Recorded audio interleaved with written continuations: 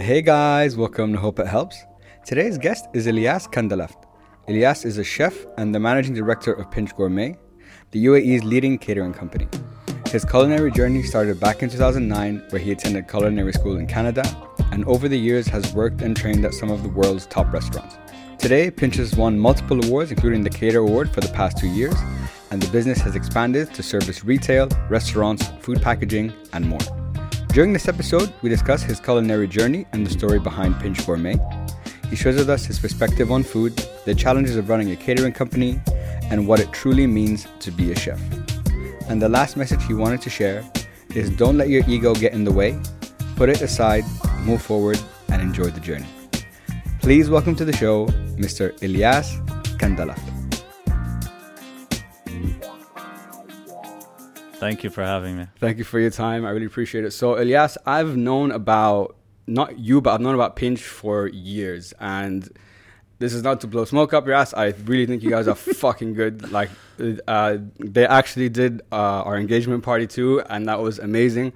Haram Lan is like, I didn't eat anything. I'm like, yo, I went and I ate. I made sure. That's good, man. It was amazing. Thank you. Everyone speaks so highly of you guys and the work you've done and what you've built over the last 7 years. So congrats to you on that. As a customer and as a fan, thank you. Thank you, man. But before we get into everything, Ilyas, I wanted to learn a bit more today about, your journey, your story with food, the industry here, what you've learned, and we can pick up the conversation from there. So just give us a little bit of background and we can take it from there. Well, first of all, thank you. Thank you for having me. I heard the podcast the other day, and I think you're doing a phenomenal job. Thank you so much. My hat's off to you, sir. Thank you. In terms of the journey, as you saw, it took us quite a while to get to where we are today. And it started off, as a young kid, I've always been kind of interested in cooking and, having that, what I thought was confidence. I thought, it's easy. You can cook. It's an easy thing to do. You're in university. You throw a steak in the oven. Okay, now I'm a chef, that type of thing.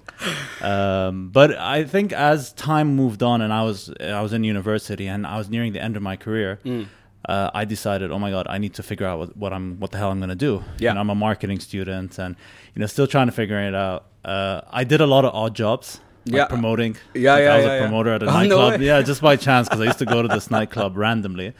And I used to bring 40, 50 friends. Oh, perfect. And the guy came to me, he's like, do you want a job here? I'm like, what do I have to do? He's like, nothing. He's like, I'm just going to pay you per person that comes. So, I was just going around giving free tickets, just saying my name, and I get around $3 per person. So $200 that's a not weekend. Bad. Yeah, that's not bad, good. Especially uni days. That's fantastic. Yeah. So I was always into that music, but I never found my true calling. And I went to, when I was in Concordia, we did a class called Marketing of Food. And there was this really cool professor. His name is Dr. Jordan Labelle. Okay. And he basically had a PhD in chocolate.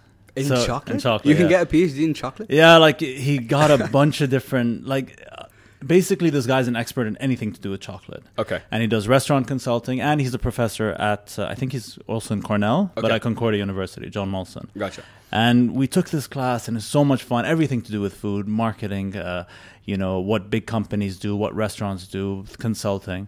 And closer to the end of the class, I asked him, I'm like, sir, I want to be in the F&B industry. And I was thinking more, the big companies, the Nestle's, the Kraft, the maybe opening a chain of restaurants. And he's like, and he told me this, he's like, you need to learn to be a chef. You need to go to culinary school. I told him, but I don't really want to do that. I thought I didn't want to. And he's like, trust me. He's like, I have a PhD in chocolate. I have a master's in finance. He's like, but I also went to culinary school. And I know the product better than anyone else because I studied the product. I'm like, okay, that's interesting. And I spoke to my dad, and my dad really pushed it.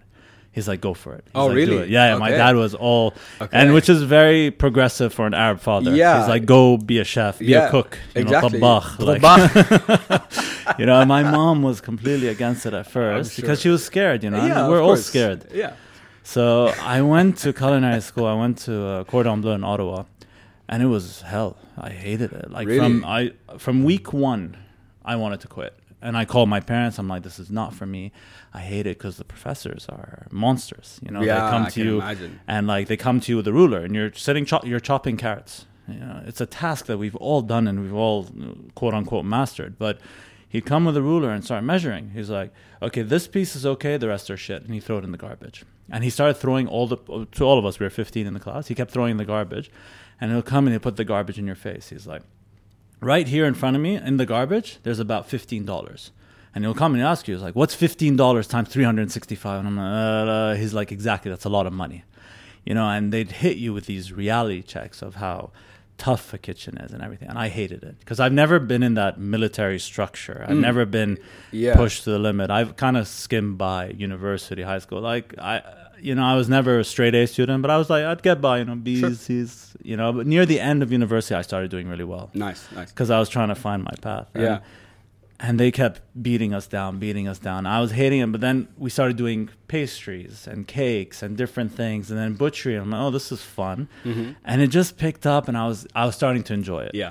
And then when we did our internships working in a real kitchen, like, you see how chefs are bastards. I'm sorry to use that term, but they're not nice people. But there's a common goal, you know, for making sure you have the best plate in front of the customer, that they're happy. Yeah. And you kind of, your life is based on trying to make the customer happy. Like, you're selflessly giving it your all just to make sure that the customer gives you a 5-star rating or says, okay, this is a good plate. So it picked up, and, I was working in Montreal in Canada, and I worked in a couple of restaurants, and, 16 hours a day. It was brutal. God damn. But God damn. Yeah. On your feet the whole time, 16 hours, Because I was slow also. We had an hour and a half break, quote unquote, but I sucked. And I was so slow that I needed that hour and a half to catch up with everyone. Gotcha. I needed to cut lemons and all that stuff. And we'd do 12 liters of lemon, 20 liters of salmon tartare, 20 liters of beef tartare. And this is all the prep before you guys open for service, right? Yeah. We had a list. You follow the list and shut up and do your work. So the mise en place, basically. That's mise what you guys place. You know your words. I got you. Yes, sir. Yes, sir. So we mise en place everything and just get it done. I don't care. The only thing you're allowed to say in the kitchen is yes, chef. So it was quite militant, but it was fun. Yeah. The guys around you are fun. We're in this together. It's like a brigade. It's like an army. There's soldiers, lieutenants, and that's how they structure it. That's like executive, sous chef, pastry, exactly. So it's like colonel, lieutenant. I don't know the army structure, but it's like that. Yeah. And there's a famous author. His name is Augustus Escoffier. He wrote the Culinary Guide. Okay. It's a French book, and it's all about. He basically turned the army structure into, and he put that into the kitchen. So head chef, sous chef, all that, the lines and who reports to who. He did it like that, and it works. Okay. It seems to work. So as time went on, and I'm like, okay, I want to move back to Dubai. My family's back and forth between Canada and Dubai. I want to go back. I want to be back in Dubai and open a restaurant. I'm 27. Yeah, I was sorry to interrupt you because I was curious. Funny that you said that because when I was doing my research and looking at your story, I'm like, okay. I saw marketing. I saw you were GE for an internship, whatever. Yeah. I'm like, okay, 2009 is when he started getting into food and then pastry and so on. So I guess naturally I would think, I'm like, okay, he went down the chef route. In my mind, I thought he would either go join one of the top restaurants, either here or globally, whatever the case might be, or open his own. But interestingly, you went down the catering route, which is something, I guess, from an outsider's perspective, surprised me. Yeah. The story behind that, so being a 27-year-old chef, thinking I'm God. I was only a sous chef. I never had a head chef role. I come back here thinking I'm going to open up a Zuma or something big. That's what I would have thought. That is every 20-something, mid-20s-year-old dream is to open a restaurant, have something, slap your name on it. Yeah. And as I was looking for places and investors and everything, it's hard. Are you going to give your money to a 25-year-old kid who just came from Canada, who doesn't know the market? It was a tough sell. I came back in 2014 where rents were skyrocketing.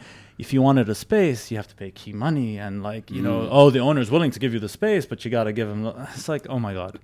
So it started off with my parents, throwing a Christmas party. Guys, I'll do the turkey and the salads.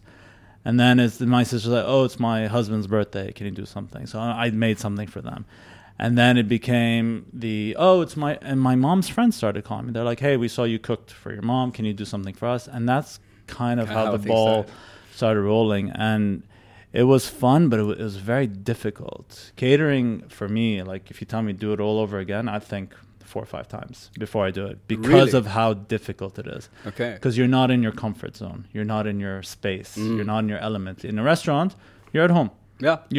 You know where everything I know is. where the spoons are, the forks, the cutlery. Yeah. You know, if there's a problem, you go downstairs, you fix it, whatever it is. But you're in someone's home. And you go to someone's home, you have everything. You have lists, you packed everything. Oh, crap, I forgot to bring a colander. I need to strain the potatoes after done. What the hell do I do? So you start thinking on your feet. You get a bowl, put aluminum foil, poke some holes in it, And then just strain it. that way. You'll think of something. It makes you stronger and everything. And resourceful, I guess. Yeah, very resourceful. So I was basically a restaurant chef who worked in catering, and I was so adamant on having all the ingredients be from scratch. From scratch. Which is a great thing, but it's especially in catering and even restaurants. I'm not trying to take that away from them. It's very hard making your own bread, butchering your own meat, doing all these things is very difficult. But you taste it, you feel it. The product, you know, you can, like when we do your events and we're cooking the lamb or anything, we're doing it there on site. On site, yeah. I'm coming 6 hours before to cook the lamb. Yeah. So that by the time the guests arrive, the lamb is perfectly cooked. We're going to chop it up, put it in the rolls. I'm sure you've probably had it. It's been fantastic, bro. Yeah, it's excellent.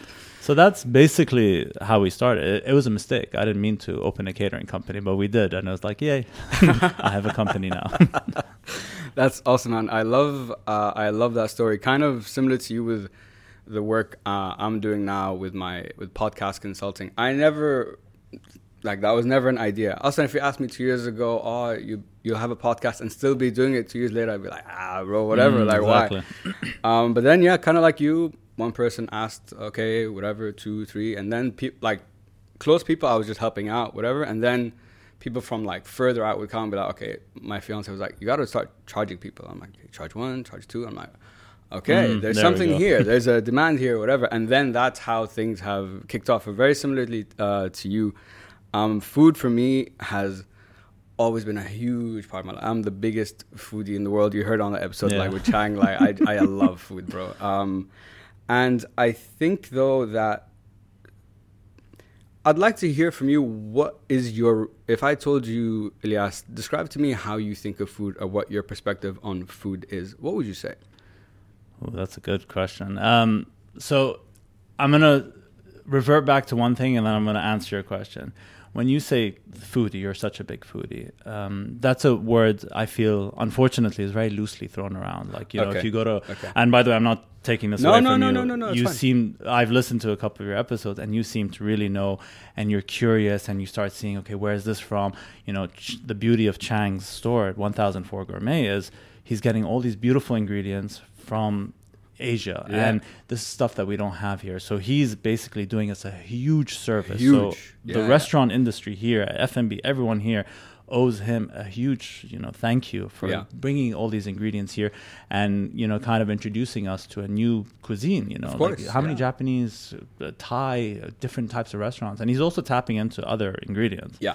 So, for him, he did such a fantastic job. And foodie, a lot of people say, oh, we're foodies, we really like food and everything. And for me, that's a term that's a bit loosely thrown because it's like, okay, you enjoy going to restaurants and everything. That's great. But that doesn't really necessarily make you a foodie.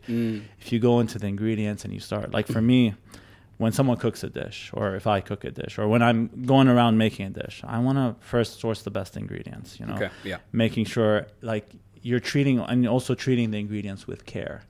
That's a big thing, brisket. Why is brisket such a difficult thing and such a delicious thing? It's meat that's been smoked for 3 hours and then cooked for an additional 14 hours. It's time, slowly. It's an art. It really is an art. And I think that's what I think about food. When somebody tells me, why do you think on menus we write 16-hour cooked braised brisket or something like that? It's because we spend 16 hours cooking this so that you can enjoy it for 5 minutes or 10 minutes, So there's an art, certain dishes like foie gras, I saw something from Oceano. I saw it on his Instagram. He made a foie gras candle, Candle? Yeah. So basically the service is he puts the candle on the table, but it turns out, oh, hey, by the way, this is a foie gras candle. So you can actually eat this. So they take it and they cut it up for you and you eat it. No way. Which is a very unique idea. Very cool. I love that idea. Yeah, No, I would never think of that. I can't even say that. But I appreciate that, you know. Yeah. But you know, most chefs also we eat a lot of garbage food, especially when you work 16 hours, something like that. You don't have the time to cook yourself like a proper clean meal. Like, and so the to only speak. thing open late at night is McDonald's, Burger King, Ijaza cafeteria, the Dubai kids will know that one. But I appreciate when people put their time and effort, and that's what I do with a lot of our catering. You know, being in catering, sometimes you have to succumb to someone asking for a simple menu of 40, 50 dirhams a person, salad, sandwich, soup, that's it, Caesar salad, club sandwich, like something. I've been okay with that, but 27-year-old me was not okay with that. And you lose a lot of business because people come to you, they're like, oh, we have an event, we're 200 people, we just want sandwich, salad, soup. And I'm like, I don't want to do that, you know? You wanted to do more, like something more elegant, I guess, maybe. But you're limited to budget. I have 50 dirhams. What can I do with 50 dirhams? So, like, chicken, vegetarian, it's a double-edged sword catering. Like, you know, you can get a lot of business, do a lot of food solutions, but unfortunately, like, you have to. But then there's the home catering, like when we catered your event. Yeah. We bring the nice tables, we put it, and we set up the food, we cook it live in front of you. Ask the customer, do you want this? Do you want that? Do you want it a bit more spicy? And it's quite interactive. It's fun. And that's what we're known for. We're known for the live interactive stations. Yeah. No, the live stations have always been, I think, the biggest hit across the board. In any event that I've been to where you guys were, I was just living at the live station. So yeah. Like, I want this, I want that, I want that. No, it's really cool. You said something earlier, and it made me think about something that we hear a lot. You said something that's very important to you is that you know, not only sourcing the fresh ingredients, but treating them with care. One thing that I've heard, because I've watched so much food stuff, is treating an ingredient, respecting the ingredient. Now, I want to ask you, so I don't know exactly what that means. I kind of have an idea, but if I gave an example, I'm like, Ilyas, what's the difference between respecting and not respecting an ingredient? So, for example, and this is the simplest example, I think anyone can get this. If I'm giving you an A5 Wagyu, like, steak that came from Japan, is like 1,000 dirhams a kilo or something, like that, and you cook it well done, shame on you. Yeah. You know, like, that's blasphemy. That is blasphemy. That's the simplest example I can give, you know. And, you know, another thing is, like, for example, when you get tomatoes from the supermarket or something like that, like, a lot of these tomatoes that come from outside, they're refrigerated. You shouldn't refrigerate your tomatoes. Tomatoes should stay outside, you know, because when you refrigerate them, they get hard and everything, and you lose you lose the taste and, like, the complexity, the texture of the ingredient. So that's maybe another example. But I think the meat example is a big one. Yeah, that one, like, I immediately get what you're talking about. You know, like, bavette steak shouldn't be cooked more than medium because anything more, it's rubbery and chewy, and you just paid a lot of money for something that haram. Like, you shouldn't do these type of things. Yeah, exactly. I think that's the easiest example I can give. Yeah. This leads me on to another question, that example that you said. Let's say I come to a restaurant, okay? I order this A5 beef, whatever. I want it well done. You're the chef, okay? You know it should never in the world be well done, and it will ruin it. Is the customer always right when it comes to food? So I'll tell you one thing. The customer is not always right. There needs to be some sort of balance, because if the customer crosses any line, whether it's like in terms of being rude to the staff and everything, for me, I'm extremely protective of the staff. Do not swear at my staff. Do not talk to them in a bad way. This for me is crossing a line. If you want your steak well done, that's on you. I have a competitor, and I'm not going to say any names or anything. And I heard a story where they refused to cook a piece of steak to well done because it has to be medium rare, and she's pregnant. Ooh, you know, and I'm not going to say any names or anything. But they refused, and I was like, you can't. She's pregnant. She can't eat it. And I understand his take on it. I completely understand. Of course, you get the food brain. You get the food side. There's food brain. Yes. But there's also just whatever, dude. She's there. You know, let her. It's one steak. It's Habibi, one I'll go. steak. Yeah, like Habibi. Okay. I have that Arab mentality, and so do you. Like Mashiha, like let it go. Yeah, Khalas, whatever. bro. Yeah. So for me, it's fine. You know, I don't know what 27-year-old me would say, because I was like, no, it has to be medium. Medium rare is the best cooking temperature. Blah blah blah. But no, I've set all that aside, because at the end of the day, like, you're in the service industry. You're servicing people. Yeah. Crossing the line is talking bad to staff, being rude, causing a ruckus of some sort. That's crossing the line, and no, the customer is not right. The customer is right. Fine, you want your steak? We'll tell you, hey, by the way, we don't recommend it. I want it. Sure, no problem. That's fine. You're paying for it. So for you, is it as long as I'm doing my duty of telling you how this probably should be enjoyed? If you don't want that, then I give it to you. But then it's out of my hands. Yeah, exactly. You know, I've said my piece. I told you my take on that. Yeah, 100%. Okay, gotcha. And it's important to let the customer know. And the nice thing about catering that you can do is, because we're negotiating via call, WhatsApp, email, or we're coming to your home, we put it in writing. Yeah. By the way, we don't recommend, like, for example, our bao buns, we don't recommend that you order this for delivery, because they will get very cold and so on and so forth. And then be like, yeah, but I don't care. I want it delivered. Sure, no problem. And then we send a message as per your message, and we'll say it on the quotation, like, not recommended for delivery. And you just covering your bases, right? Yeah. Yeah. I got you. That makes a lot of sense. I wanted to come back a little bit, because I haven't had a chance to speak to, like, someone who had trained at culinary school before, like, as a chef. I've seen,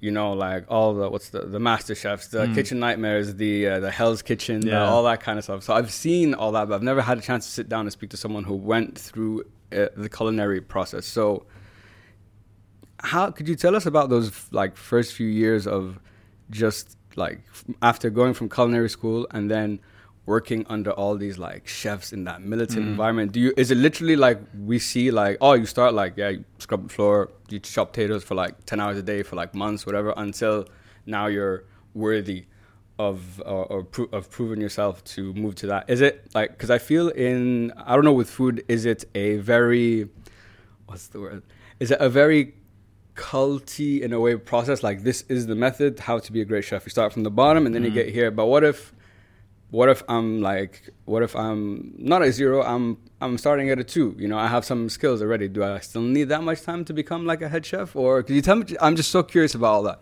Well, I started from 0. So for me, and I've seen people who've come in, like, halfway. You know, they're already good, but restaurants have a good way of humbling you. Like, so you come in, you say, oh, I know how to do this, blah, blah, blah. And they'll make sure you don't know how to do this. Like, it's that, like, brutal. And because they want you to follow their system. Very simply. Like, this is our system. This is how we do it. And there's no shortcuts. I've worked in really good places, like, amazing, like, similar to La Petite Maison style. Like the top restaurants. And I've worked in some mid-level, I don't want to call them crap, but they were mid-level, where the owner doesn't give a crap. He's drunk at the bar all the time.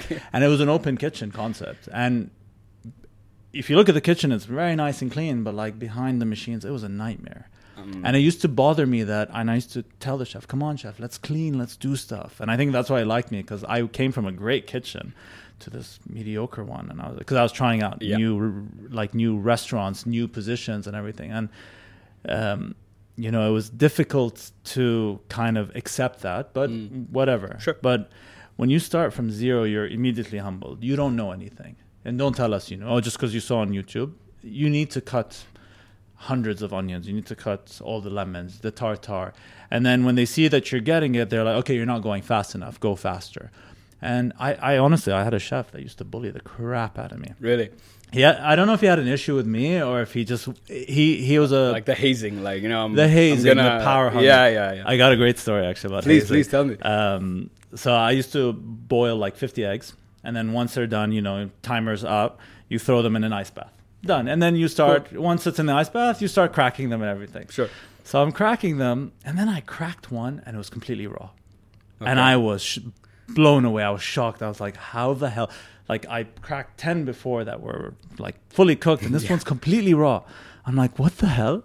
So I clean up and everything, and then I keep going, and then, like, maybe 5, 6 in, another one is completely raw. And I don't understand. It's like, this does not make sense. This is not They're in the possible. same bath, same time, same bath, everything. Turns out, when I wasn't looking, a bunch of the guys threw like 5, No 6 way. eggs inside, and they were all raw. And it was the funniest thing ever. And I saw the guy, like, he tapped me on the shoulder. I looked, and then like some guy throwing more eggs, and I'm like, you bastard. And then one chef taught me that if you flip an egg and it goes fast, it's cooked. If it wobbles, it's not cooked. Obviously, there's liquid inside. So I figured, and now when I crack eggs, I do that spinning thing. It became like, you know, the Inception where he spins the thing? We don't know what's going to happen. Yeah, exactly. I do that with eggs. So that's one. Another one is go to the restaurant next door, get us 2 buckets of steam. And you go to the restaurant with 2 buckets and like, I need some steam. And like, they're just messing with you. So it's just jokes. So that's the hazing part. But like the chef who used to on my ass all the time. You're not going fast enough. Go faster. Let's go. And he'll throw a gratin in the oven. He'd be like, yo, 45 minutes, take it out. So I'm like, okay, let me put a timer. I put a timer. He's like, what are you being a pussy? Come on, man. You just 45 minutes. I'm like, yeah, but... Oh, wow. And he was renowned for doing this because he'd fire people if you burn the gratin.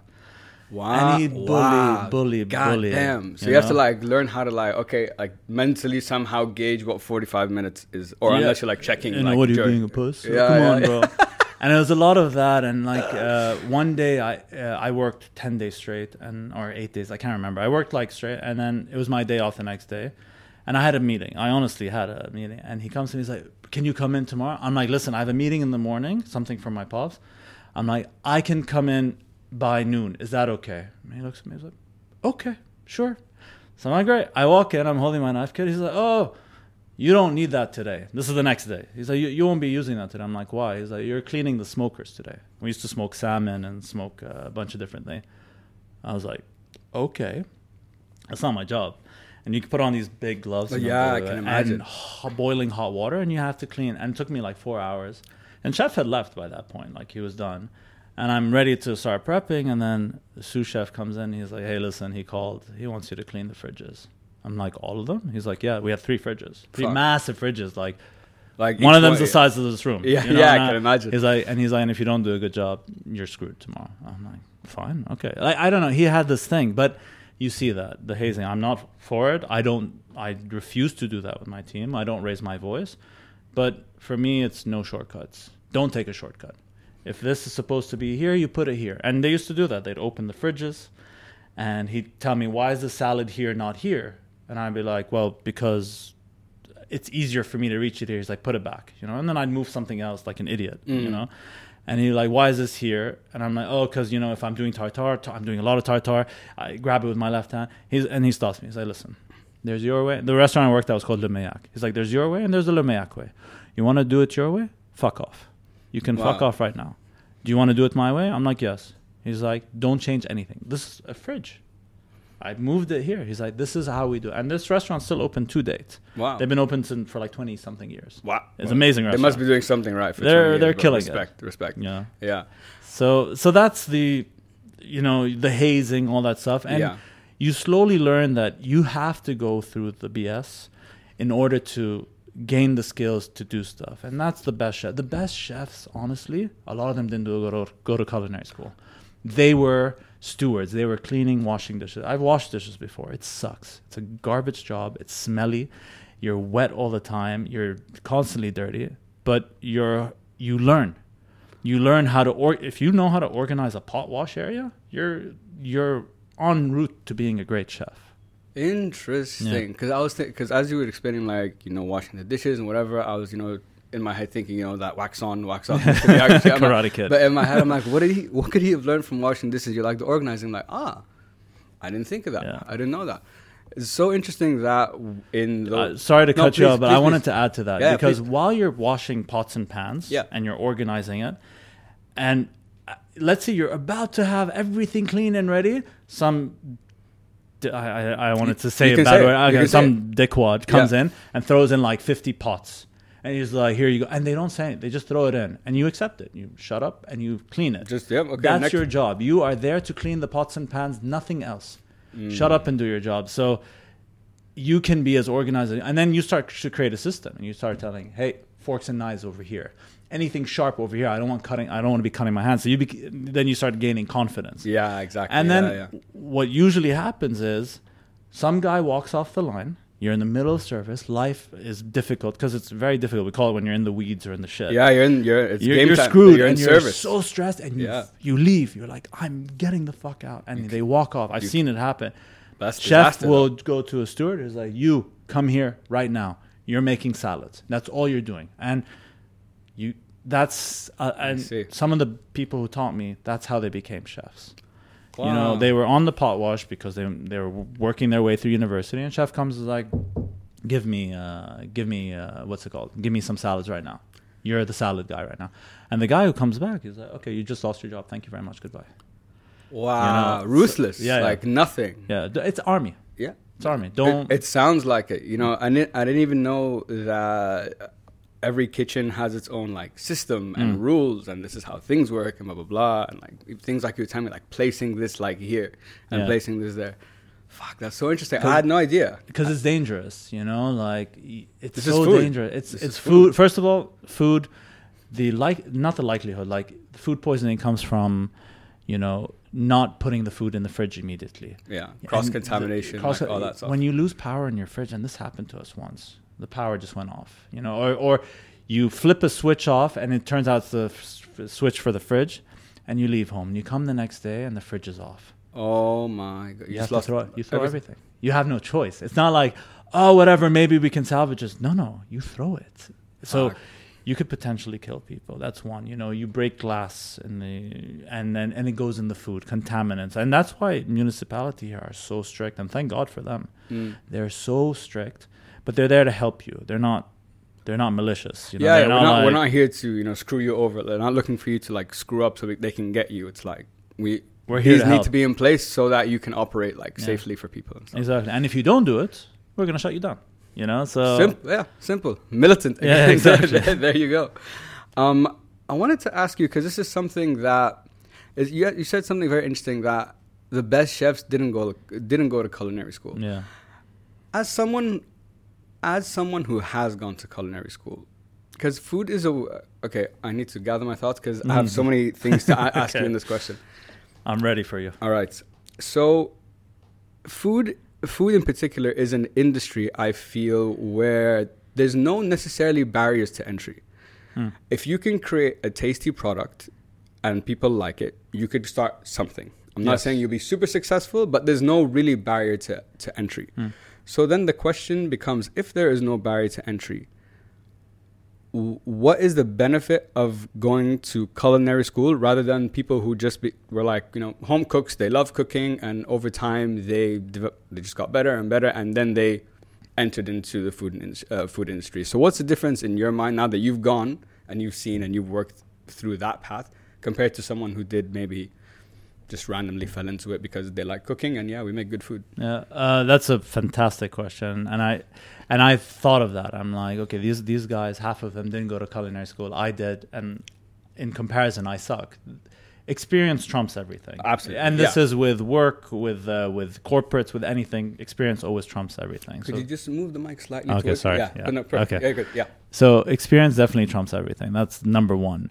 Number two, when you go to culinary school, it's kind of like going to business school.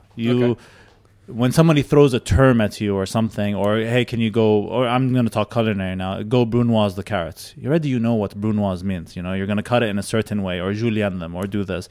So you go in with a bit of an added advantage, and you're armed more with knowledge. Okay. The dangerous thing with culinary school, and I realize this over time, it's a good thing, is that you learn a lot about French cooking, how it's supposed to be, why you braise. It locks in the flavor. The like with brisket, like there's all this intramuscular fat, and then all the intramuscular fat, when you cook it over a long period of time at a low temperature, it melts. It becomes super juicy. Like you learn that, but when you're on the job or when you're on the job or cooking for the first time, you're not armed with that knowledge, and you're not armed with the skills. So they force you to. Like we do this thing where you turn carrots. You like tourner, like So like you kind of peel it in like that spiral, right? No, not the spiral. Oh, okay. It's like a bullet, double-edged bullet. Okay. It's a weird. It's like a football. Okay. It looks like a football, but with 7 sides exactly. So motor skills, they teach you that. But you can learn that in a kitchen. Like you can have an awesome, amazing chef that can do that.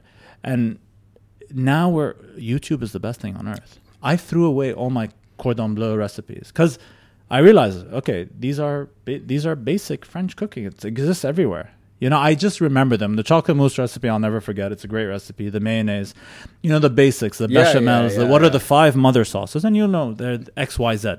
So that's the good thing about culinary school, and you have a bit of an added advantage in terms of knowledge and a bit of that motor skills. Okay. So let's say you have a supper club, it goes really, really well, and then you open a restaurant. And we've seen this. This happens in Dubai, you know, and they open a restaurant. I don't know their experience per se, but I can imagine is once they get to working in a restaurant for the first time and everything, it's going to be a huge culture shock on how things run. Like, you have a vision of how things are supposed to work, and most of the people there aren't educated. They're doing this job because they have to, and it's kind of adjusting to that environment of, okay, not everyone's following your vision, not everyone is kind of taking shortcuts and things like that. So yes, culinary school kind of brings you to light all these things, and they teach you, and they examine you, and they make you learn all the terminology. They like put it in your head, like this is the terminology, this is what you do.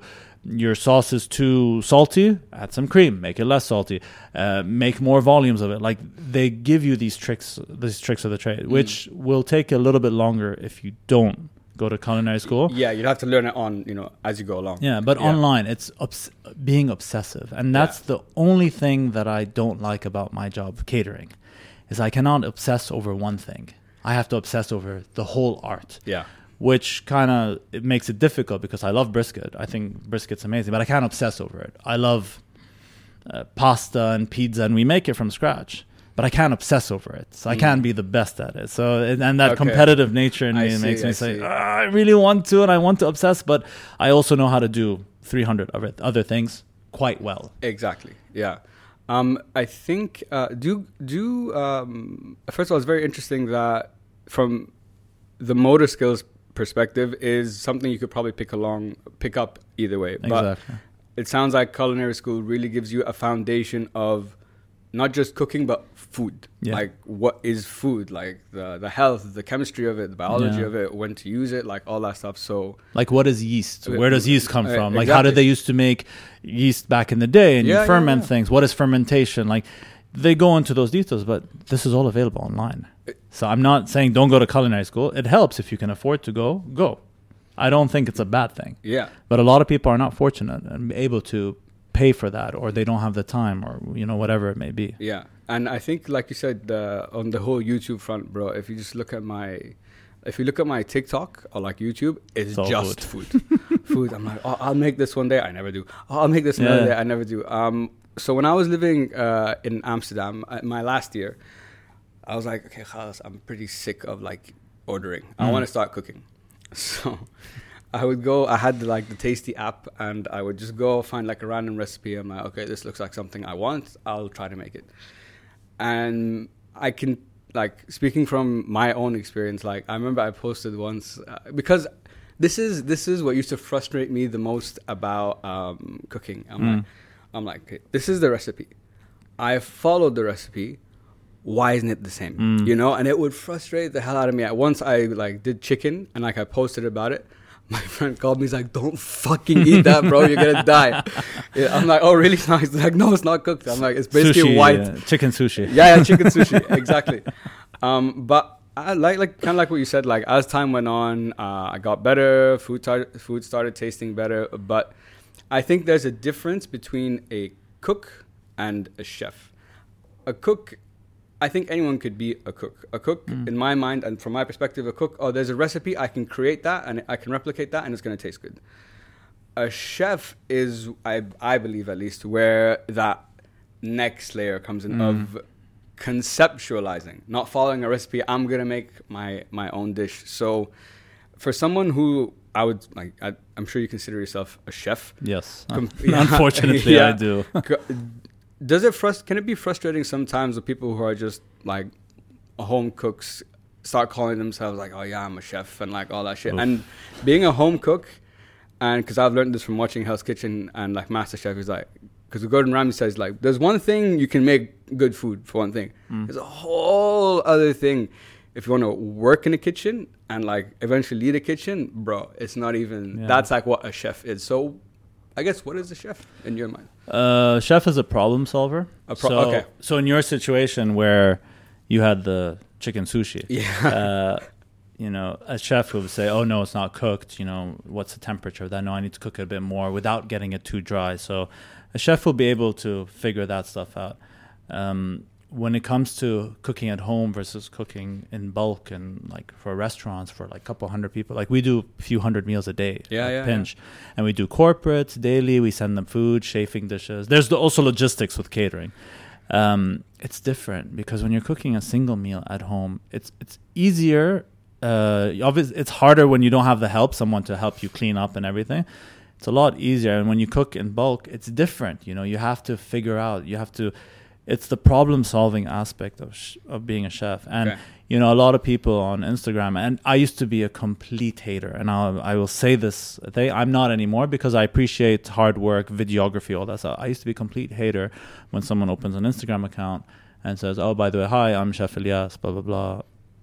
I'm going to be making you this dish." And I'm like, in my head, like, I went through the garbage. I went through the 16 hours a day. Like, what do you mean, Chef Ilyas? Like, you have to kind of earn that title, you know? Yeah, for sure, yeah. And there's some people, you know, that went through that route. Some people, you know, either, you know, did Instagrams or supper clubs or something like that. And they worked and slaved.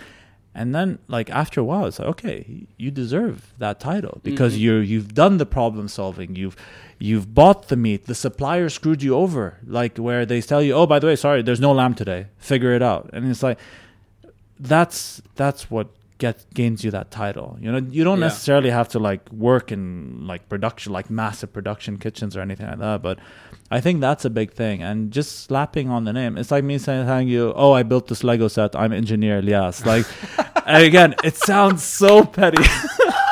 It sounds That's so a great petty. example, though. It sounds petty, but it is a bit true. You know. Yeah, I get you. Work hard. Be humble. You want to get to that level where you become a chef.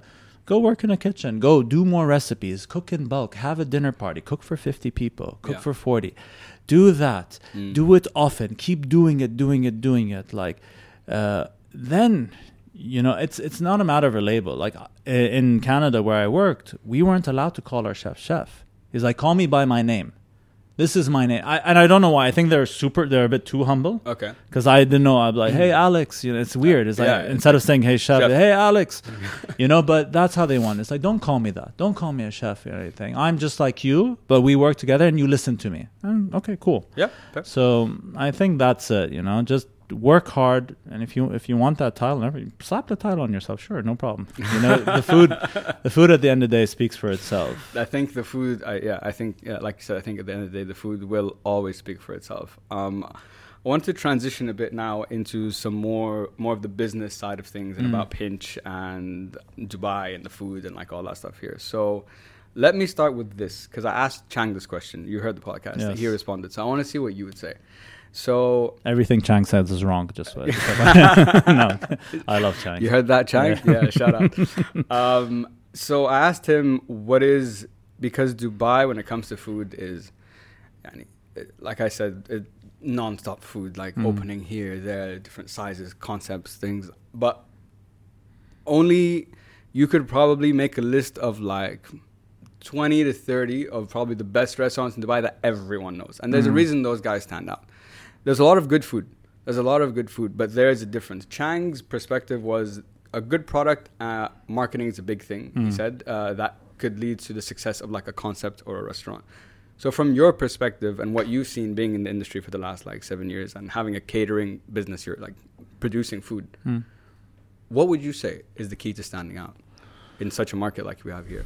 I think I agree with him, like the ingredients and all that, 100%. Like in this time only, Chang is right. No, okay. I love you, Chang. No, he's right. Ingredients, 100%. Consistency, you know, because after a while, people start to take shortcuts, get cheaper staff who don't understand. It is what it is. You think of the bottom line. It is at the end of the day about the bottom line, but that originality. Like being original, like, you know, coming up with different things, daily specials. Like you have your standard menu, which you are consistent at, and people will always come to have that one dish, and it will always be like that. But being a little bit original, and I think the marketing aspect helps, like, oh, what's going on at restaurant X? Oh, they're doing this now. That's so cool. We should go check it out. Oh, Tuesdays is Taco Tuesdays night or something like that. It's not an original thing. I'm sorry. Yeah. But like being able to stand out and being original, I think is a big one. But I think consistency is the big one. Do not change the ingredients. Even if and suppliers do this all the time. They go to my purchase guys too. They're like, hey, listen, you're buying Stockyard Australian beef? And we're like, yeah. It's a great beef, right? He's like, listen, I have another Australian one. It's amazing.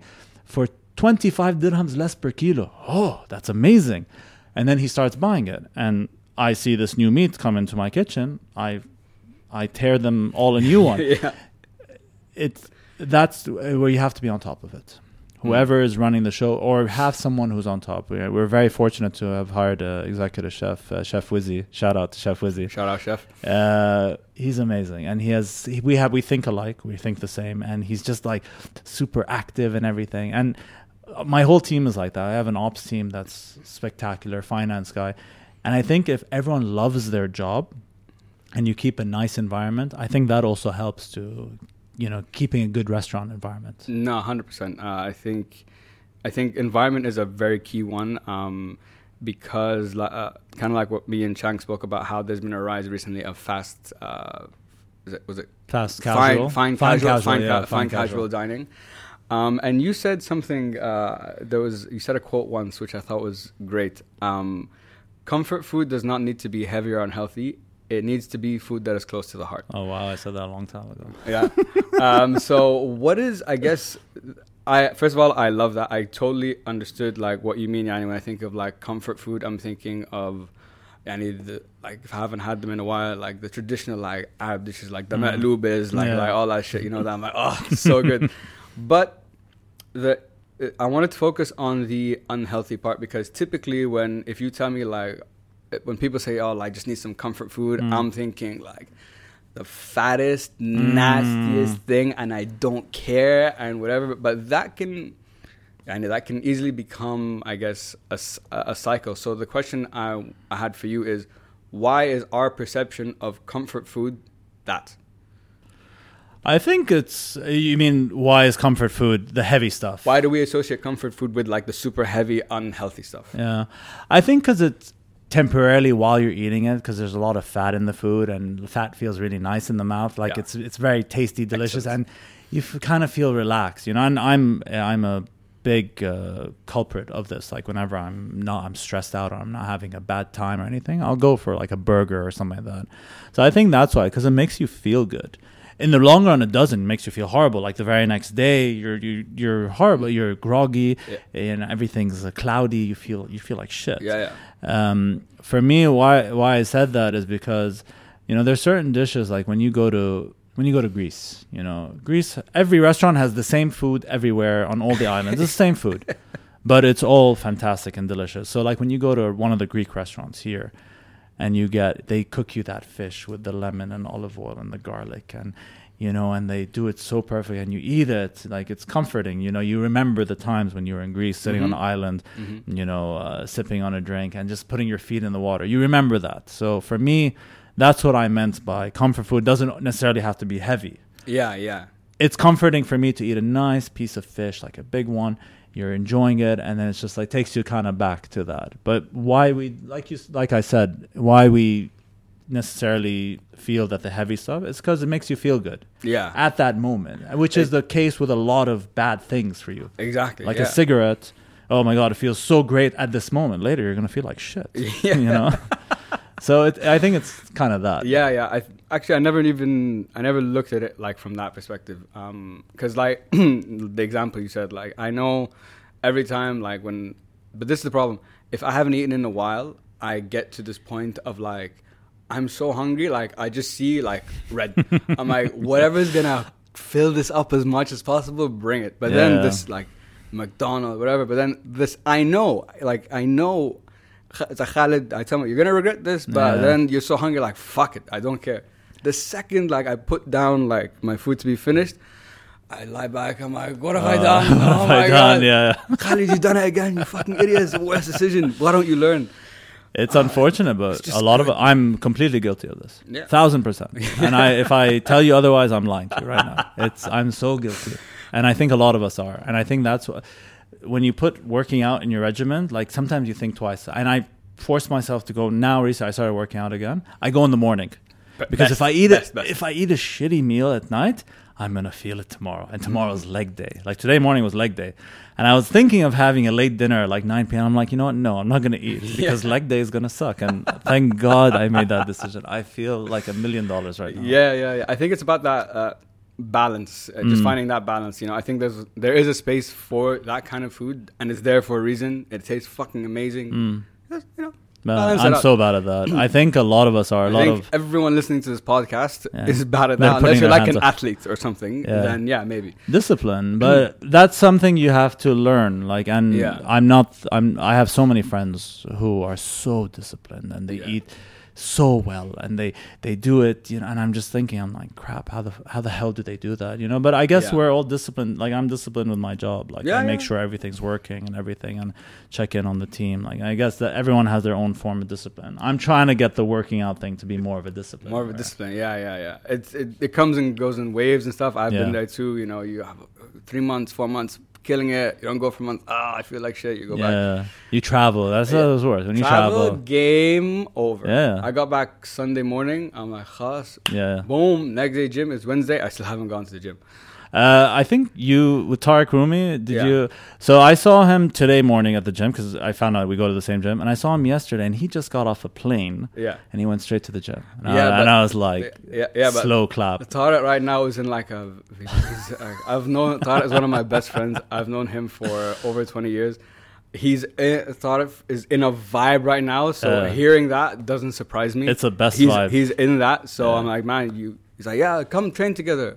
Oh, okay, down. What time? Don't do it, man. I'm like, no, but I don't mind. I'm like, what time? He's like 5 a.m. I'm like, fuck off. I'm not getting up for 5 a.m. Yeah. No, so I saw him today. Yesterday I saw him and he was doing squats, and I started counting the plates because I'm a bit competitive, but I'm also like curious. I started counting the number of plates he puts on each side, and I stopped after like I saw 100 something. I'm like, nope. Okay. I'm like, this is gonna hurt my ego. This is gonna hurt me. But coming back to the food thing, I wanted to talk about more about Pinch itself now. How you guys, how the process, the operations, how this is run. Because so when I looked at the website, I saw there's like there were 3 menus. There's a festive menu, there's summer, and there's whatever. And how, because there's like 3 aspects in my mind that make your business very challenging: logistics, supply chain, consistently coming up with new menus, and also once you cater an event, performing that like well. Yeah. So just tell like what, and like tastings, and how long does it take for you? Let's do it one by one. Let's focus on first creating the new menus. How often do you do it? Where do you get your inspiration from? Is there a bit of because you mentioned earlier there's originality, but I think in food you're always copying something in some way. Tough. There's no way. Not the exact dish, but maybe like, I like how they put that there, or like that extra butter they put there. You know what I mean? So just tell us, how does the menu process kind of work with you guys? So it's good you're asking this now, because we're creating a new menu. Okay. We should be done hopefully by the end of the week, next week. So Chef and I sat for the last couple of days, late nights, and we're coming up with, different stations, canapes. I gave him full reign on canapes. He's so talented when it comes to these small little bites. So when it comes to like creating, we say, okay, what did we do last year? What went well? What didn't go well?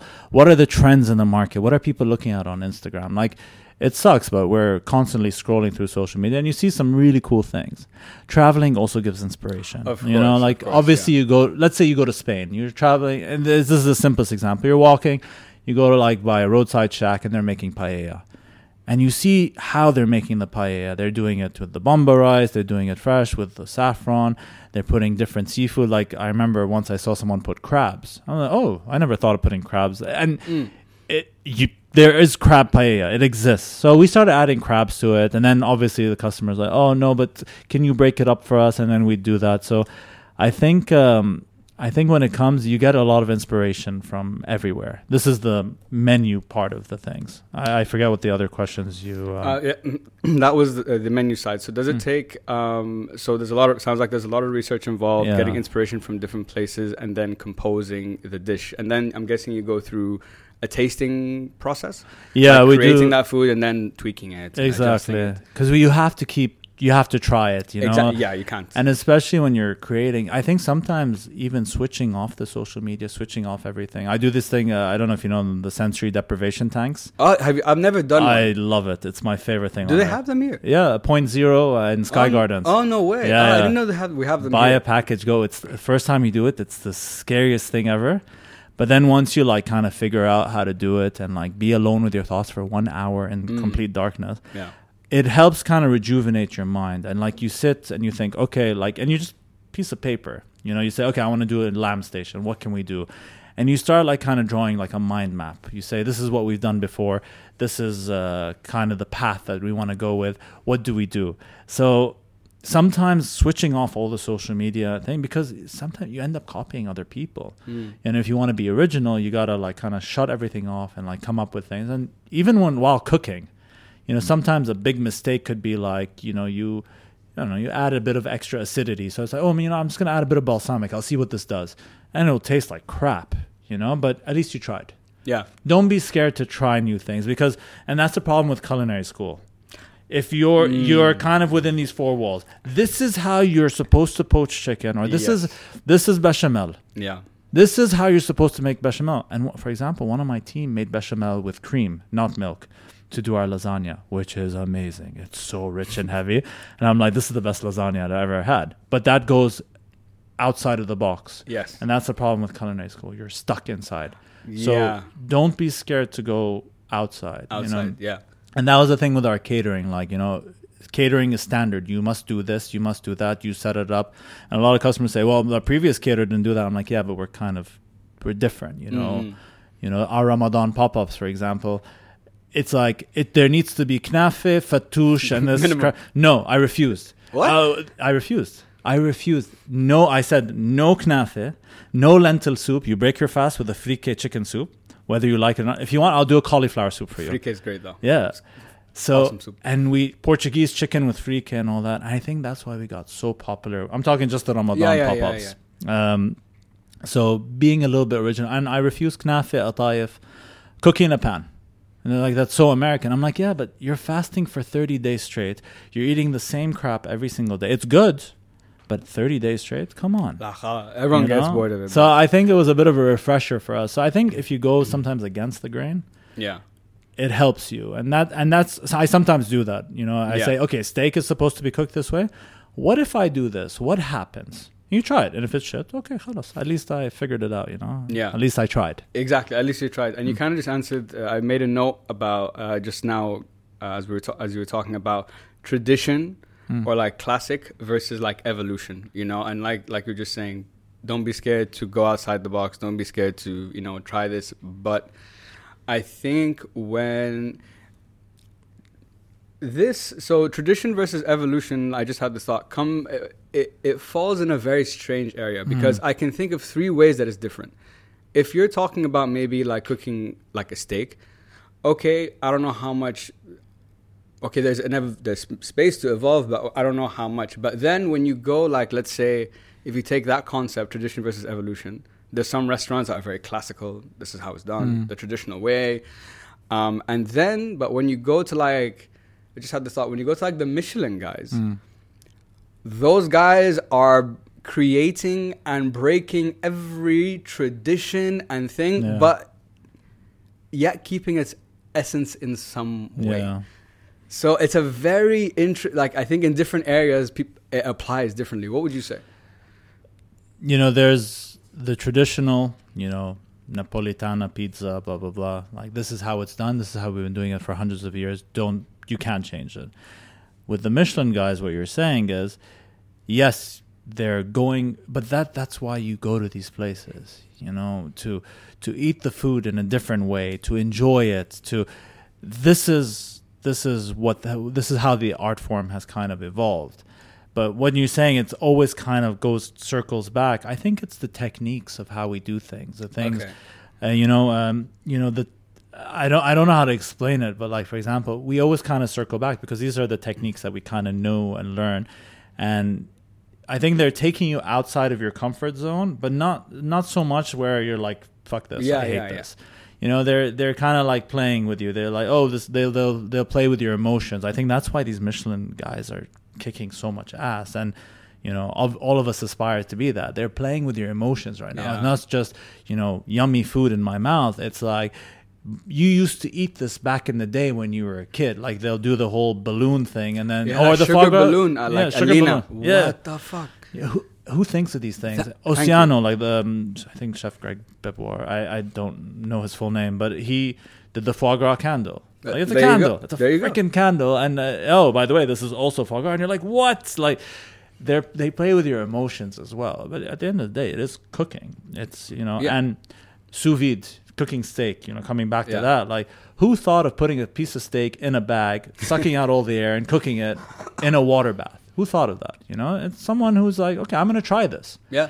So I think, like, I braised brisket, which in Texas, they'll butcher you for that. And it's one of our most popular dishes. And Hatem Matar, if he listens to this, I told him this. He wanted to smack me. But I did it and it was good. I liked it. You don't like it? Fine. That's on you. Yeah. It sounds like there's listening to how you're describing it, it's a brand new evolved dish, but the building of that dish might sometimes include like the classical techniques. You know, we're going to cut the carrot this way, the sauce is going to be built in a classical way, but the combination creates something new. I think that's the best way, because it's a fantastic question, and like how you worded it in a way where, yes, we're getting this amazing new experience, but we're kind of using the old tricks to get there. Yeah. Because, you know, when you're doing anything, you do it the way you know how it's done, and then you start to kind of venture off. I think that's the best way to describe it. Yeah.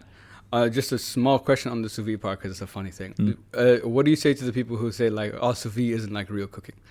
No, it is. It's great. You have a controlled environment, because oven. Whenever you open the oven and close it, it's brand new.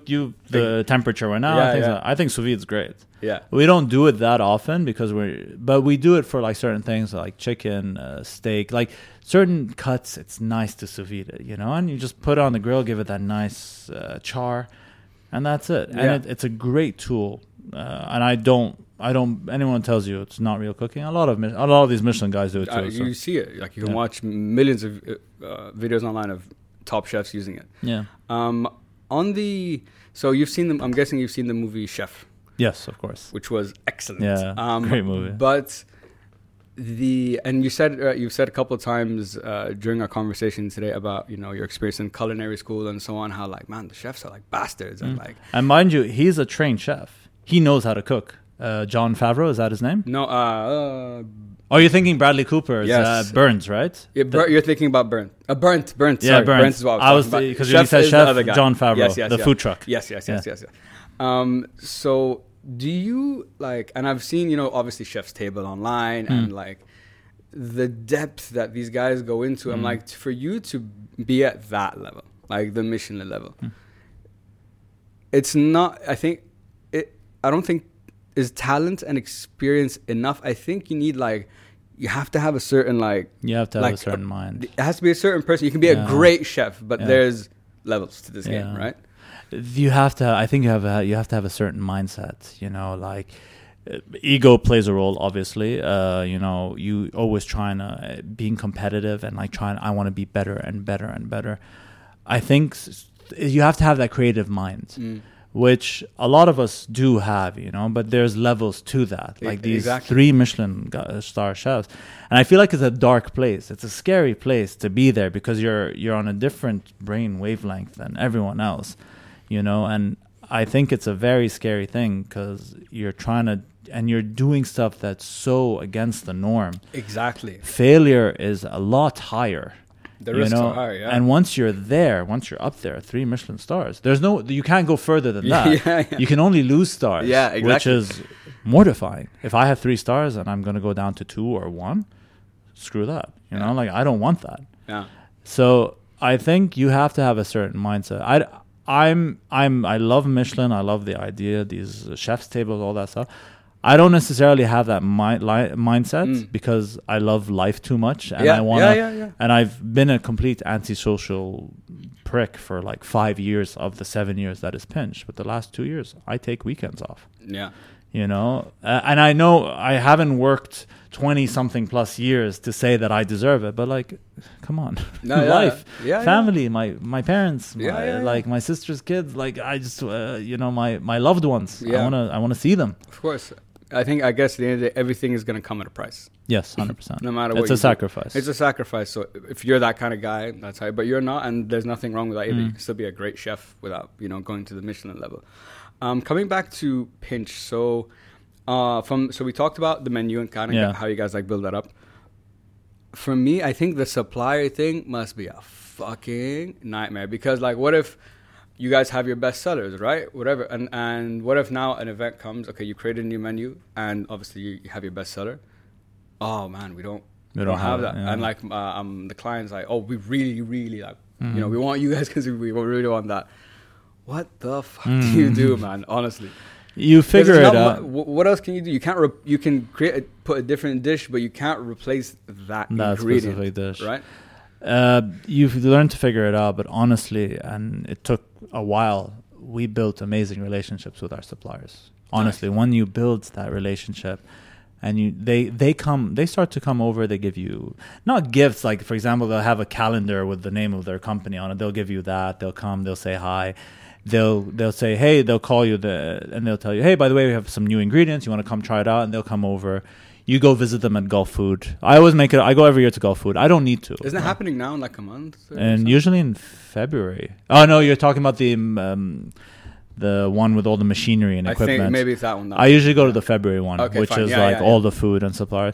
You build a good relationship. You pay them on time, because a lot of these guys are not paid on time, which is haram. I feel so hard. And when COVID happened, a lot of them called us and said, what's the deal? We're like, just bear with us. And obviously, I've had suppliers for 7 years now. And that's the thing with me. I'm an extremely patient person. I'm very patient, a little too patient sometimes. But go step over the line, done. It's hard to get me back. It sucks because we've lost some suppliers, but like, it was a fruits and veg supplier. He took it too far. It's just, come on, dude. Like, I asked you this 20 times, or there's a certain ingredient that we need. And there was one supplier, and when I first started, we were ordering from her because one chef told me about it. And we were ordering, and then one day I needed like 30 kilos of meat, and that I was cooking from home basically until the kitchen was ready. We were doing like a trial run, and she was like, oh, by the way, we gave your meat to Carrefour. Sorry. And I was like, you're kidding me. You're fucking kidding me. It's tomorrow, the event. I need this meat right now. What did I do? I went to Carrefour, paid triple for it, but I needed it. You have no choice. Damn. But it doesn't happen. If you have a good relationship with your supplier, it doesn't happen as often, because the consequences are dire for them. Because for us, it's like, oh, you don't have? There's 25 others. Well, there's 25, and there's so many suppliers now. Yeah. You know, using the example of Chang, he does sell very high-end. They supply lots of restaurants. Like they supply like a couple hundred, 400 plus. But there are alternatives, you know. They're the best. They're the most consistent. That's why people like working with them. But there are alternatives. Like if one guy screws you over, you go, and you don't keep your eggs in one basket. Like we do that with like certain suppliers, with fruits and veg. But meat, it's hard.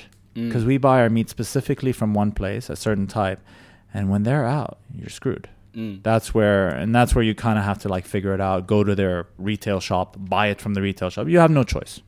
You buy it from the retail shop, and you call the customer. And if they don't have it, you call the customer and say, "Listen, we don't have this one. We have this one. Don't worry, we'll compensate you for any price difference or quality or difference in service." Yeah. So would you say that's the most, I guess, challenging? If I ask you, what's the most challenging part of running your business? Logistics, right? It's getting. I figured it would be. Getting food from point A, which is our central kitchen, to point B, which is the home or event. And we do art galleries where no cooking is allowed. We've done it in the middle of the desert. We've been to Skydive Dubai. We've been up Jabal Jais to wow. do an event. Yeah, when Will Smith came. Oh, no so way. we were catering for the full production team, and no like way. he was there. He's awesome. That's sick. But logistics is the hard part, and to get there and to serve good quality restaurant type food at the same time, and pray to God that you didn't forget anything. But when you're up in Jabal Jais, especially, you're 45 minutes up the mountain by car. You forget one thing, you're screwed. Yeah. You know? And I remember we made a mistake. I didn't know what high tea meant, which every British person and their mother knows that high tea is small sandwiches, cookies. So I asked the person, I'm like, what's high tea? They're like, oh, just some tea and biscuits and things. So I'm like, oh, so can I just go to the supermarket and buy these things? She's like, yeah. Because they were ordering everything last minute. Okay. So I went to Schwetrams. I bought a bunch of biscuits, chips, all these things. And we took it to the event. And she's like, what's this? I'm like, this is your high tea. She's like, no, mini sandwiches, things like that. So I'm like, shit. So I went all the way down the mountain. I went to like a falafel place. I bought a bunch of falafel. And by the way, best falafel in the world. And not in the world, in like the UAE. It's called Falafel Abu Naim. Okay, I've never heard of it. Best in Ras Al Khaimah. It's amazing. And I learned about that, but it was a mistake. And I apologized, and I just charged her for the falafel, which was like a few $100 dirhams. Yeah. But that, that is the hardest part. And it's so difficult. And then, do I borrow a spoon from the customer's house or not? Will they? And you go to the nanny that's like, hey, do you mind if we just borrow a spoon, please? Like, just so that we can put it on the buffet. And let me ask madam, and madam gets angry. And it's and dealing with the emotions. And because for restaurant, let's say I'm inviting you to restaurants, me and you, I'm paying for the two of us. But for an event, and you did this with us, you're paying for everyone. Yeah.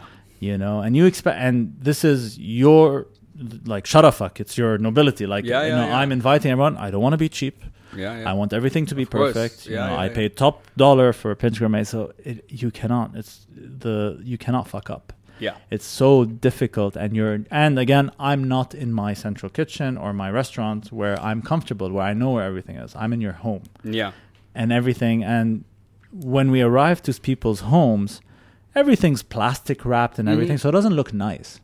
So when they see that, they're like, oh my God, this is what I paid for. So like, whoa, relax. The tables are plastic wrap, but this is for a hygienic reason. Let's unwrap it, set it up, and kind of anxiety. Because for a lot of these people, it's like, they get embarrassed. Make sure there's enough food. That's also make sure there's enough food. And that's a scary one. It's like, okay, we can add more food, but it's going to cost you more. And it's so difficult. I think that, and logistics, 1,000%. It's so difficult. It's so hard. And I think that's the part that I dread the most. Yeah, I can imagine, just thinking about how catering works, like that would be... Like think about taking a cake to someone's house, or like a couple of dishes to someone's house. Like think about the logistics of putting the pot and covering it in blankets so that you make sure it stays hot and all. You're like... And think of that on a big scale, but an event. It's so difficult. But it's fun, It's I think we learned a lot, and our confidence kind of built up. We can do anything now. We catered in the middle of the mountains at Ras Al Khaimah. We can do everything. Yeah. But those are nice, like like. Like here's my bicep. Like these are like the army of the stripes that I've earned. So it sounds like so biggest challenge is logistics. Now you've been doing Pinch for 7 years. 7 years.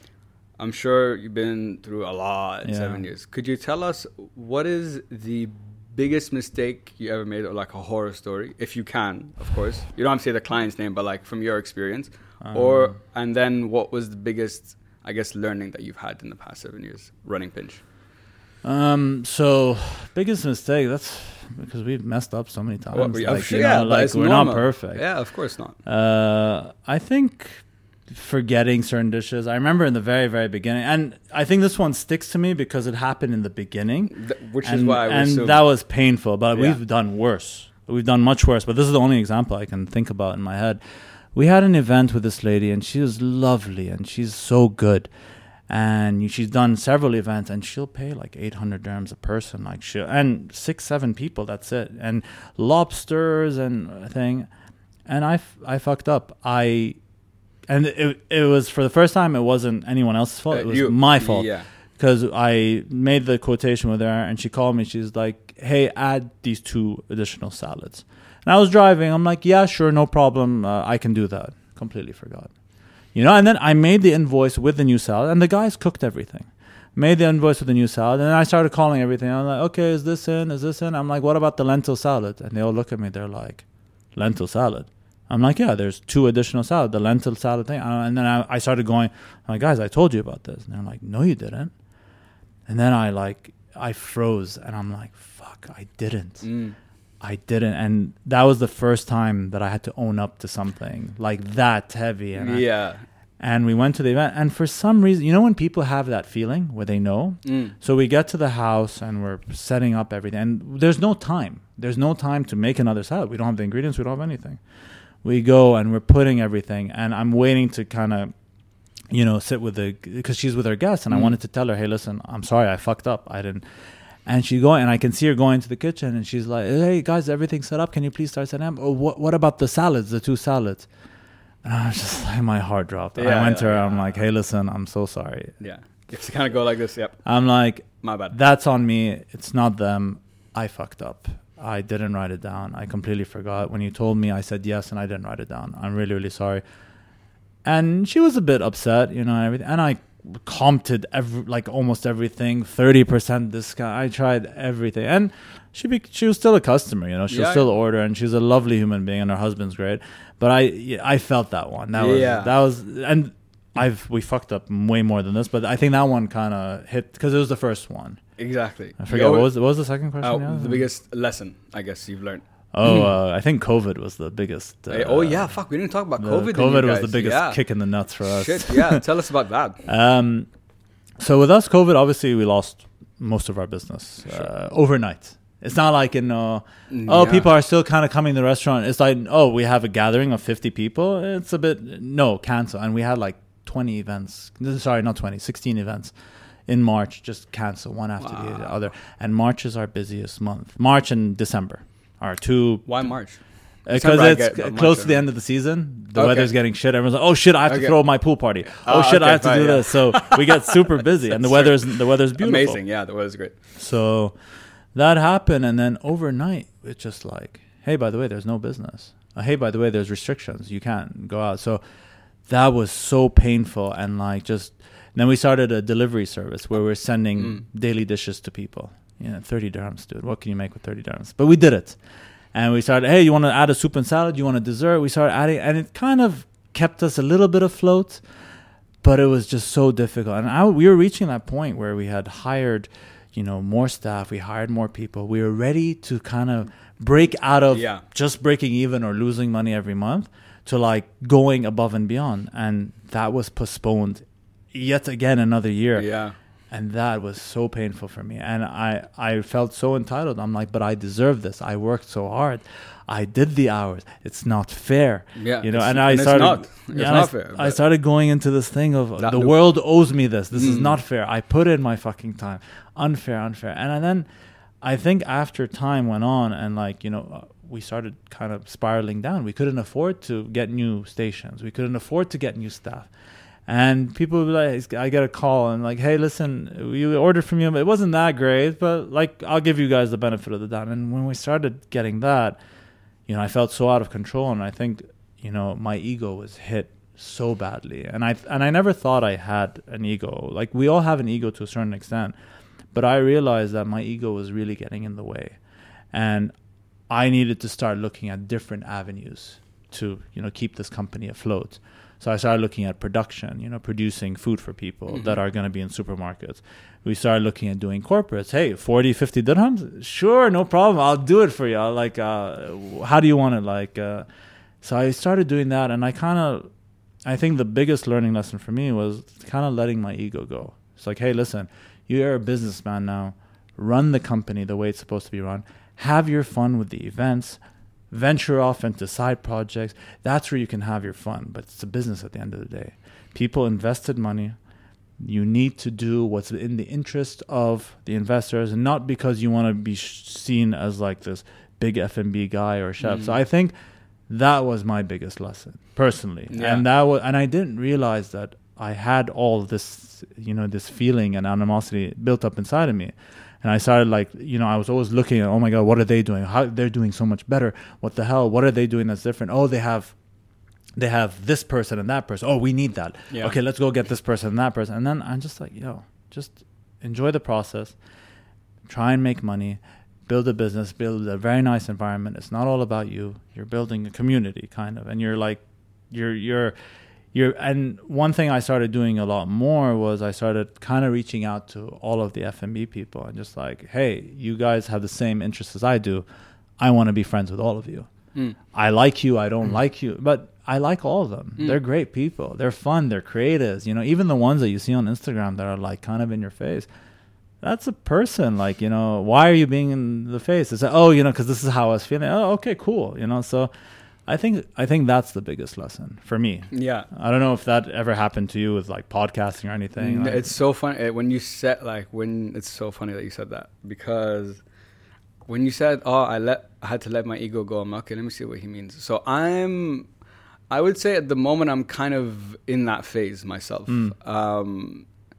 So my end goal for me personally is for the podcast to be my life. Yeah. So if I stop doing everything else, I have my podcast and I have a good life and I can make a living. That's my goal. Yeah.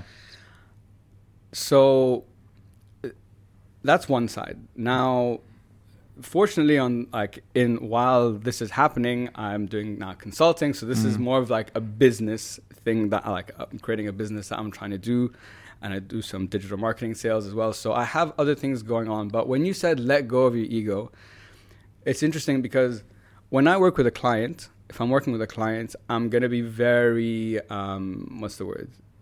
I'm going to tell you always go niche. Yeah. What do you like? Who's your audience? What's the target? What's all that? Like super niche. Like get super niche and make the podcast about that. Yeah. This is who you want to serve, right? So I'm giving that advice to a client. Now, if I want to look at my podcast, for example, and start thinking of it as a business, that's where my ego comes in. And I'm like, no. I don't want to be. I've had this discussion many times with different people. Everyone gives you a different answer. There's no right. I think niche, you go faster. Maybe build an audience quicker because you're really serving like one community. But for example, with my podcast, I'm just trying. What I love about it is the variety. Yeah, it's talking to people like you, like all these. You're episode 85, so nice. It's a good number. It's a good number. Great number. So I've spoken to 85 people about so many different things. I've had the opportunity to meet people, network, business opportunities have come up because of it. Doing it my way.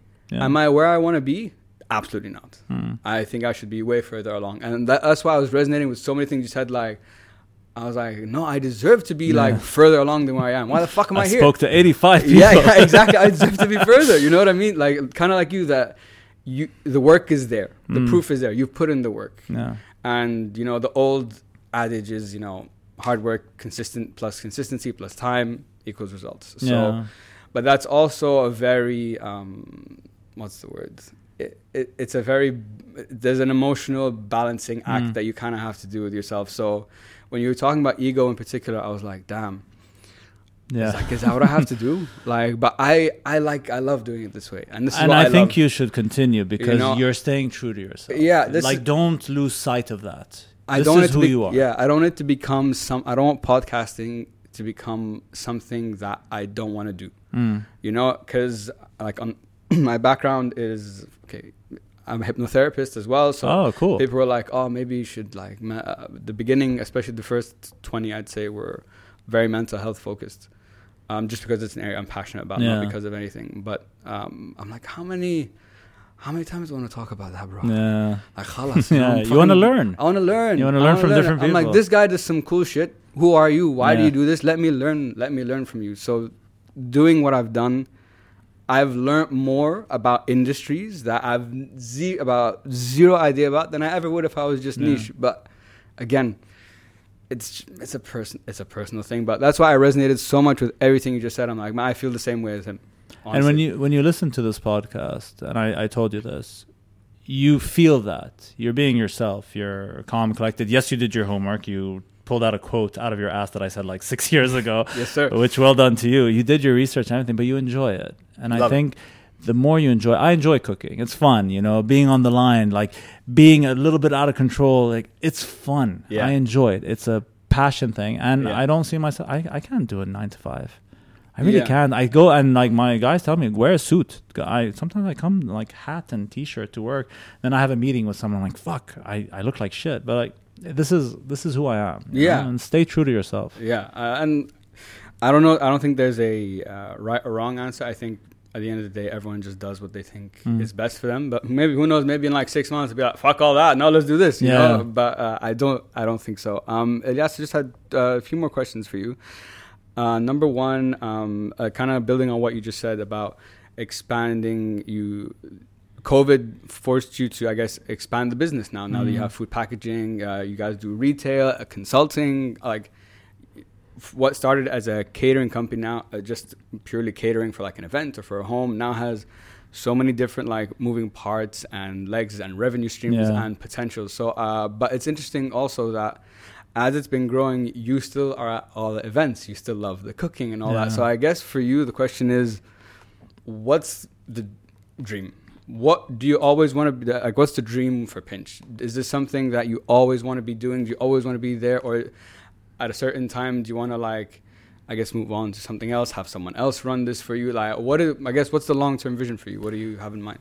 Well, I started to see Pinch now as a bit of like a food solution type of thing. Like, interesting. So like Nice. photography companies now, I realize they do productions and things like that, and they need food. So it's like, oh, we can be there.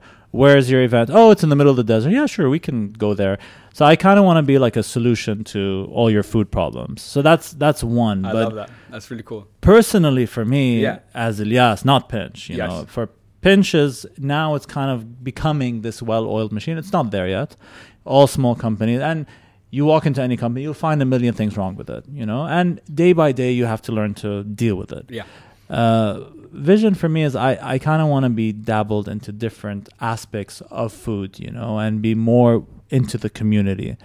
I realize how much I have so much appreciation for everyone in the community, and like you have the people that obsess over certain dishes, and I want to be a part of that. And I think my next venture will be is now that the company is able to kind of sustain itself and run itself. Yeah, exactly. Because we have fantastic people. Like, it's not a one-man show. Absolutely. I'm not Pinch Gourmet. If I leave tomorrow, I think I'm 100% certain that the team that's on board can manage it without me. It will be obviously a bit difficult because of certain operational things. But I think 1 week max. I've traveled. The team has allowed me to travel kind of carefree, which I love, and they've given me that, and I have so much appreciation for them. Yeah. So I think now that I'm able to do that, I kind of want to venture into something personally which I can obsess over. Okay. So, for example, you have Neha, who did Kinoya, but she started off as a supper club where she obsessed over ramen noodles. Yeah. You have Hatem Mata that obsessed over brisket and Texan style, the Middle East first pitmaster, which, by the way, had some brilliant marketing. Like, he's the first pitmaster, and he obsessed over this one thing, and I'm sure the first couple of briskets sucked. Same with Neha, the first couple of ramen sucked, but they obsessed and made it something. I kind of now want to venture into that. I want to obsess over one thing, because catering, you cannot, unfortunately. Yeah, you need that variety, right? So I have a bit of an idea. I'm keeping this one to myself. Hopefully, if ever we do this again, I want to be talking to you about that thing that I'm obsessing over. Then we'll keep it as that for round 2. Then, man. For me, my dream is let's bring this all back full circle. So at the beginning of the conversation, we talked about being a foodie is not just I like to go out and eat at restaurants. I think there should be like a certification. You want to say that? You gotta go to college. You gotta be like a 6-month course or some shit like that. Yeah, and get a foodie certificate. Yeah. Then no, I'm so bitter. I'm so sorry. No, it's fine. Bro. Such a negative answer. My dream, like a dream. I just love food. Okay. I can sit. It's self-proclaimed as well. No one has given me any accolades. I think I know what good food is. I think I set for myself, like, I have a very high bar for food. Like, I believe that. It can be good, but if it's just here and I wasn't here, I probably won't order from you again. Or I won't eat this again. My dream, and I don't know how I'm gonna do this, but I want to get these guys. I was just in Amsterdam for my bachelor party with the guys, and, nice. and I took them to. So when I lived there for 3 years, one of the first restaurants I found was a ramen restaurant. Okay. Ilyas, I swear to God, there's not a single place I've ever had, and all the places I've gone since discovering that place, that was even not like, you can't even put it in the conversation, man. It's real. And I've gone around here. I've gone You said you went to Japan or something. Have you been? No, you don't. I've been, but I was a lot younger. I was back when I was like 15. Okay. So that's definitely a next trip. Yeah. For me. 100%. Yeah. So I guess for you, so my dream is to open like a ramen place, but like the best of the best of the best, like that level or better. It has like that's my benchmark. So is it kind of like is it when you say you want to obsess over something, you want to obsess over like one thing, and not necessarily one dish, but like a concept that surrounds that. I guess I want to say in ingredients. Like kind of like that. I want to kind of obsess over that one thing. And to add on what you said, I think like there's no, like you said, there's no barrier to entry. Yeah. The only barrier is yourself. Like you need to obsess. You need to do the work. Watch every video. Like I've seen so many videos. There's this one kid, Joshua Wiseman. Have you seen him? I subscribe. He's excellent, bro. He had like maybe when I first started watching him, like maybe 50,000 followers. Then his sourdough, because of COVID, everyone got stuck at home. So it was like how to make sourdough starter, and his video was really good.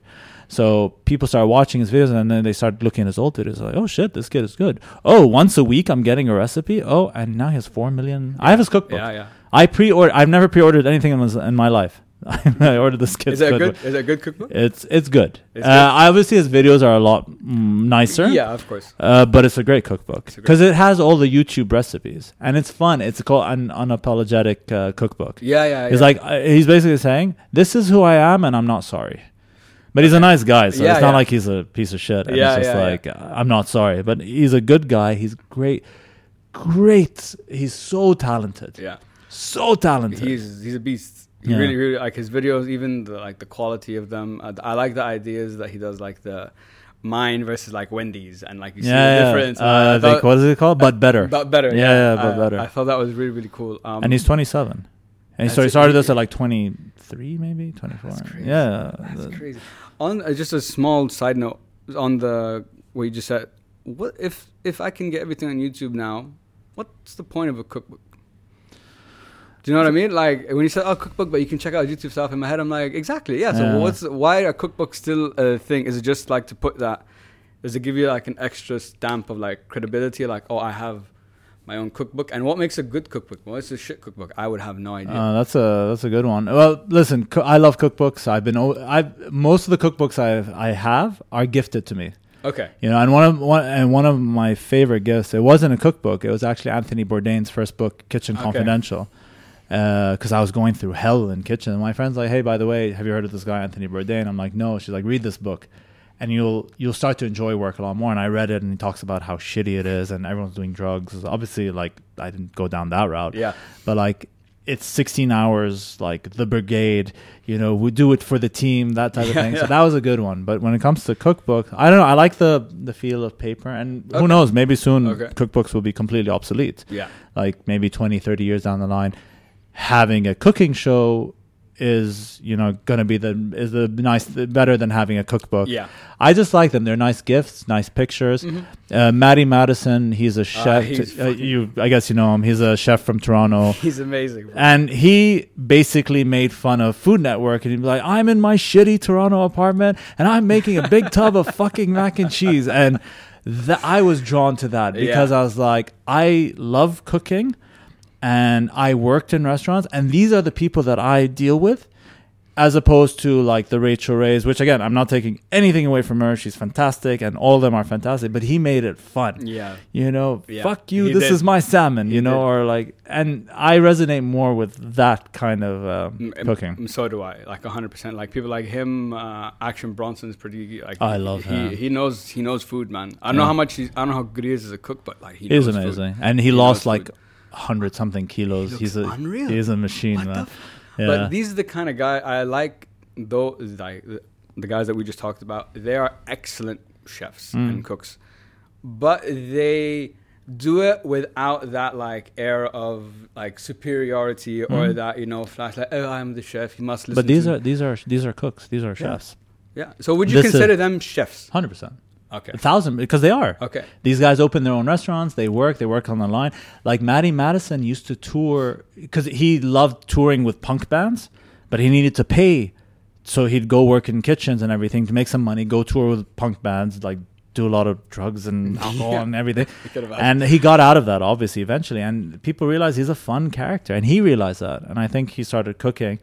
And like you asked me what makes a good cookbook. I think when it's not too standard and specific, like there's a chef, and I was fortunate to meet him. His name is Chuck Hughes, a Canadian chef, Montrealer, very Quebec. Ouais, c'est ça. He's super tall and like good looking guy, and all of his tattoos are of things that he loves.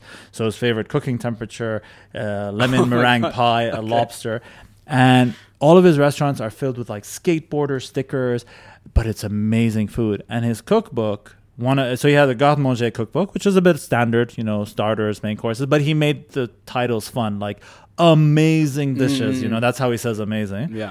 And the second cookbook was dedicated to everyone in his life.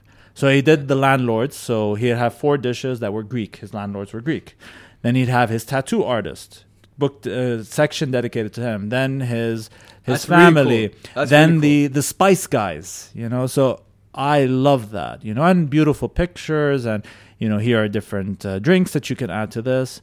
Another great, and I think this is a top cookbook, is El Bulli's home cooking, the home meal or something like that, which is basically every staff meal at El Bulli that they do 30 days. And it's a appetizer, main course, dessert.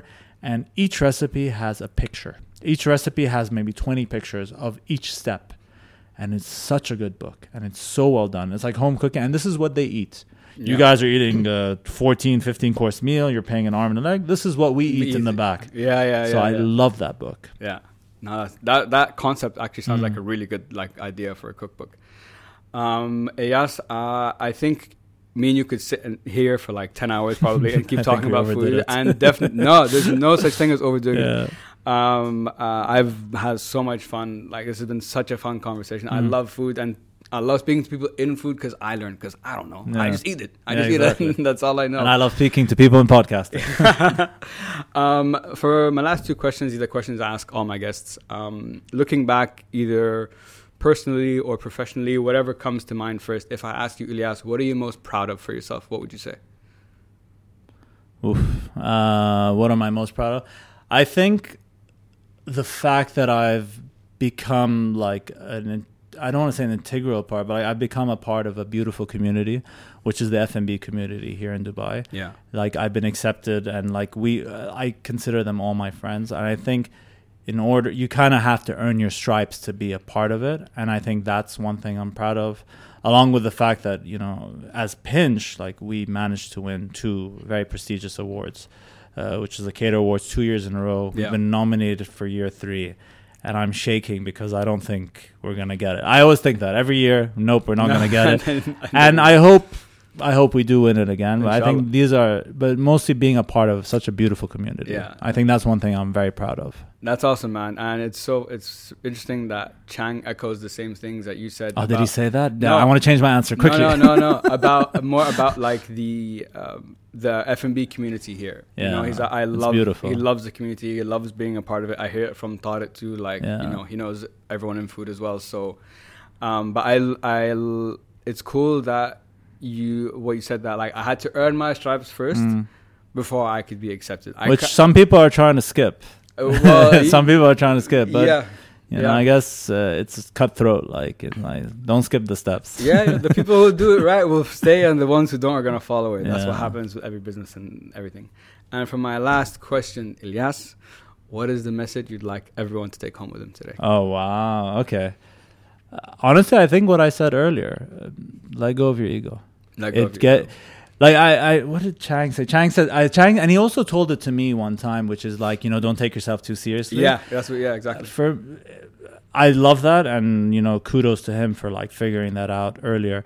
I think don't let your ego get the better of you. I think that's a big one, especially in our culture here in the Arab world. It's very ego is huge. It's a huge thing, you know, and I see it with our, you know, our fathers, our uncles, you know, in the older generation. You know, be prepared. It's okay to make a fool of yourself, you know, if you're going for a greater thing, and you know, set it aside. You know, like, you're gonna make mistakes, you're gonna fuck up, you're gonna do all this, and you know, as Chang said, don't take yourself too seriously. Just like push all that aside. Because for me, and I don't think I have an ego, but when I went through that really rough time, I realized, I'm like, okay, this is the one thing that was getting in my way. Exactly. I wanted to be acknowledged. I wanted to be known as the best chef or the best kid. I don't care. No. Do the best that you can. Strive for greatness. And if you don't get it, there's other ways. But don't let this one thing, and it's a huge thing. And I'm pretty sure like people talk about it. Your ego is a very dangerous thing. So yeah, could it be your friend? Set it aside. It could be your friend, or it could be your biggest obstacle. Like exactly. You said, right. Learn to manage it. Learn to control it. I think is the best way to say that. Yeah, I think that is amazing advice. First time someone's actually said that. All right. Yes. So originality. Yes. So there you go. Done. I really like that, man. I think it's such a great message. I think so many times, kind of like you said, what's interesting in your story is that you weren't aware of it until you went through a situation. You're like, oh, I do have one, and is it helping me or is it not? And I guess just keeping yourself in check and, you know, just trying to, like, I guess, stay humble and keep doing what you're doing is amazing, man. Yeah. Ilyas, I want to say thank you so much, bro, for coming on the show. This has been so much fucking fun. Really, honestly, I've had a great time. I've learned so much about, you know, catering business, about you, about food, about the industry here. It's really, really been amazing, man. So I appreciate it. Mabruk on Pinch and everything you guys done. Thank you, man. Thanks for the great party the other time. The food was, man. Everyone, by the way, across the board, everyone's like, bro, that food. I'm like, I know. It's fucking good. Amazing. And good job to you on what you're doing here. Thank you. I appreciate it. I have a huge appreciation, and you're doing a fantastic job. Thanks, man. That's really kind of you to say. Where can people find you, get in touch? They want to work with you? So pinchgourmet.com is our website. Our menu should be out within the next 2 weeks. Instagram, all of our information's there. Just come check us out. The prices look crazy sometimes and everything, but we work with all budgets. Like, we've dropped our egos, therefore we are happy to work with everyone. And the food's fucking good. Thank you, sir. For experience. Thank you so much, man. Thanks, guys, you heard man. it here. If you want to get in touch with Ilyas, work with him. Pinch Gourmet on Instagram, or, you know, his personal one. Guys, as always, to everyone listening, thank you so much. Please follow, subscribe, share this motherfucker with everyone. Do and it. As always, guys, hope it helps. Peace.